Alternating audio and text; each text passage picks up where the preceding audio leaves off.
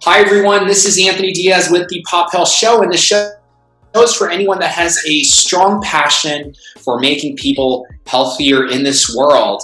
And I'm really enthused and excited, in regards to innovation, right? We always talk about innovation on the show. I'm really excited to have Omkar Kulkarni on the show. So Omkar is the Chief Innovation Officer at Children's Hospital Los Angeles. And he's done a lot of interesting things in health, in innovation, and all in all, I'm not going to steal his thunder. Omkar, welcome to the show. Thank you for having me. Absolutely, absolutely. Well, I guess, innovation, your focus, it had a start, it had a spark, it had a beginning. Maybe you could teleport us back and tell us a little bit about the series of events that have gone on through your life that have led you to become the person you are. So just love to hear a little bit about your origin story. Sure. So at its core, I believe that there are opportunities that we all have to make our healthcare system better, the way healthcare is delivered to individuals, to populations, to people across the country. My background personally is in public health, and so through that, I've really been interested in finding ways in which we can change and improve the way in which we provide healthcare and ensure healthy populations across the country and maybe even beyond. Through my career, what I've been able to do is find different ways of doing that. I started out really focusing on, at a micro level, how we can use process improvement and process optimization and really tools and methodologies from other industries, particularly manufacturing, to improve the way in which care is delivered. And so using tools like Lean, Six Sigma, design thinking, and others, I've been able to make important process changes at hospitals on both coasts. In addition, I was lucky enough to be introduced to the world of technology and saw the opportunity for technology to be smartly used when purpose-driven to really improve healthcare as well. And I think the difference for me, and I think what was really interesting to me, was to see how we can use technology at scale to really make improvements in healthcare that can go beyond one specific process, maybe even beyond one specific hospital, to ideally something that you could actually impact change across the entire country, or maybe even beyond. Because technology is scalable in a way that other improvement opportunities aren't. And so through that, I've been able to find my way into the really exciting world of healthcare innovation, particularly digital health innovation. I was lucky enough to work and help build the Cedars-Sinai Accelerator program that was in partnership with Techstars at the time. And about a year and a half ago, lucky enough to take on the role, as you mentioned, of Chief Innovation Officer here at Children's Hospital Los Angeles. And so I think the common thread around me and what really drives me is around how we can really improve healthcare.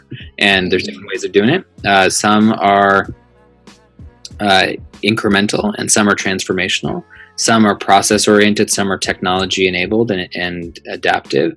And through all of it, I'm just really passionate about finding ways to allow people and enable people who have ideas about how they want to improve healthcare and how to really enable them, support them, and ideally champion their wins when they've actually been able to make the changes their ideas were aiming to make.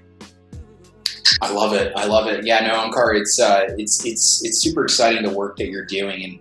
And yeah, no, you've been with a few hospitals now, and obviously the Cedars-Sinai Techstars program was extremely innovative, unique, and obviously benefited from your leadership with that program. So it's exciting to see you bring your background experiences to the programs that you're now looking to launch, starting to launch at where you're at today.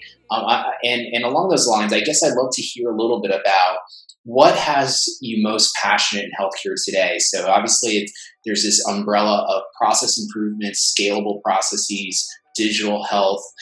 Tell me about maybe one or two things that really has you excited more at a deeper level, whether it's genomics, digital health, therapeutics. Just love to hear about what captures your attention most these days. Yeah, there's two things, and I like to try to, it's nice to use words that are kind of industry standard, but I think it's also helpful to really break it down into what excites me into some manageable nuggets. Mm-hmm. So, my opinion is there are quite a few, many things in healthcare delivery, either from the provider side or other elements of healthcare, that are incredibly inefficient. So my lean days kind of have taught me about all of those different elements that are inefficient. The way we process a transaction from a revenue cycle perspective, the way we intake patients, the way we discharge patients, the way we manage their insurance, the way we do a variety of different things on the back end. And so I think a lot of the administrative functions, things that patients probably never see, although they definitely feel, but processes that they never necessarily see are really, it's a really opportune time right now for us to figure out ways to eliminate the waste out of those processes and those systems. But bridging that with technology that I think is existing either in other industries or is on the horizon is probably the most exciting thing that I see. Using process automation, using different bots that can work in the back end that can leverage artificial intelligence to really eliminate a lot of the wasteful steps that exist, or even the errors that happen because of human entry, to human data entry or human processing. So if we can find ways to do that, I think there's a lot of cost savings that we can pull out of the healthcare system nationally. I think will help with the overall conversation about how we reduce healthcare costs. So I think there's a lot of opportunity to do that. We can look at other industries and how other really big tech companies have, found ways to leverage data and automation to improve efficiency in their industries. We can definitely do that in healthcare, particularly at the back end on the administrative side. On the very other side of things, from a patient-facing perspective, I think we are now at a place, especially because many healthcare providers and payers are really incentivized to really deliver on value. We're at a really interesting time in healthcare where we're finding ways in which we can make sure that patients are getting the appropriate level of care where they get it. And one important part of that conversation is around social determinants of health. I think that the concept that our health is only partially, I'd say about 20% of our health, is really dictated by the care we get from providers like hospitals and doctors. The other 80% is really influenced, 80% of our health is really influenced by other factors, largely things around where we live, the people we interact with, the access we have to things like food, housing, transportation. These other topics, which we are really focused on here at Children's Hospital Los Angeles, the social determinants of health work, I think is really important. I think you're starting to see many health systems, especially those that are value-based from their incentive structure, really focusing on social determinants of health. And I think the next 5 to 10 years we'll really see how we can leverage technology to mitigate some of the issues associated with social determinants of health. We'll also, I think, see some reimbursement reforms to see how both public and private insurance starts thinking about reimbursing for providers who are taking care of social determinants of health, because the overarching belief is that if you can help a family get to their travel to their doctor's appointment, right? If you can help them pay for their ride there, theoretically, that family will have less overall healthcare expenditures because they will be getting their basic health needs met. And so overall, the cost of care for that family is less because we were able to, in this example, pay for a ride for them to get to their doctor's appointment. So as a healthcare system, I think it's really interesting to see how we can marry technology, advancements, reimbursement reform, as well as the pressures around value to address some of these really important issues around social and emotional determinants of health. Absolutely. No, it's super exciting, and well noted, definitely on the process improvement side. Opportunities to reduce healthcare costs from an administrative perspective. Obviously improving automation, and social determinants of health obviously comes up a lot on this show a ton, and it's really exciting to see. I do see that happening as well. The reimbursement side, if you can smooth out opportunities for access, transportation, shelter, food, why not have that be reimbursable? It just makes sense from a physical standpoint. Omkar, I'm curious about some of the services on SDOH. So, there's a lot of discussions about, the the why and the what of social determinants of health and the impact. But what do solutions or innovations look like in the space? I mean, aside from them being potentially reimbursable, for them being potentially, ways of improving the health, what does a solution look like? Obviously, there's Uber Health and Lyft, and there's a lot of new vendors coming up in the social determinants of health space. There's food kitchens and providers and all these different social services. But do you have any form factors that could represent, or any solutions in mind, or something you see that's of promise that looks like it could be an interesting service that you're seeing pop up these days? Yeah, so the way I think of the overall landscape of social determinants of health, I think there's three components to it, and if you follow the patient journey, it makes sense. The first is the provider, if that's the kind of hub where the care is being managed. The provider needs to understand what the gaps are in that patient, with regards to social determinants of health in that patient's life, or the family's life, in the case of pediatrics. So what I mean by that is, how do we screen for it? What does the intake look like? How do we really evaluate in a efficient way, in a way that's systematic, that's evidence-based? What are the needs of our families? Because I don't think we know that if we look across every element of healthcare delivery. So I think the first set of solutions that I'm seeing, and we'll start to see, and hopefully we'll participate in that development at Children's Hospital Los Angeles, is around that first piece, the intake. How do we screen for and identify social and emotional determinants of health? I think the EHR vendors are starting to participate in that discussion. I think there's some startups that are involved in that space as well. But I think that'll be really interesting to see how we can create smart tools that can really, in an essence, mimic what a really good physician or social worker or nurse can do in trying to get this information through digital means. The second piece, once you know what exists, what are the resources that are available? So one of the big challenges, and again, I'm generalizing here, I'm sure there are many, there may be some exceptions, but generally what we've seen is that, people who are tasked with trying to support patients and families who have social determinants of health needs are relying on their own experience. You often find, you can sometimes find social workers or case managers or even nurses and physicians that have Post-it notes or binders full of information that they've just collected over time. And that's amazing. And it's really a valuable resource. But there are a lot of startups that are aggregating that and creating a system, a tech-enabled system, somewhat of a marketplace system, where you can actually, kind of like a Yelp for social work or a Yelp for social determinants of health, where you can actually search for and find, given a zip code, all the different needs that exist based on, or all the different resources that exist based on the needs that have been identified from a patient family perspective. So let's say a family needs access to food. What are the local food pantries that are available? What are the hours of operation? Some are even allowing for reviews, like 5-star reviews, so that people can see what are the better ones or the less desirable ones. And so that element of aggregating the information that's searchable and leveraging technology to create a standard set of resources for all of those care providers that are trying to provide this information, I think it's another key set. And there's a whole bunch of startups that are in companies that are in that space. And the final piece, you alluded to a couple of them, is the actual service providers, right? So there are, once you've identified what the resources are, there are now tech-enabled service providers that are actually providing services that are addressing and mitigating those social determinants of health, whether it's circulation or Uber Health or Lyft or many others that are doing transportation.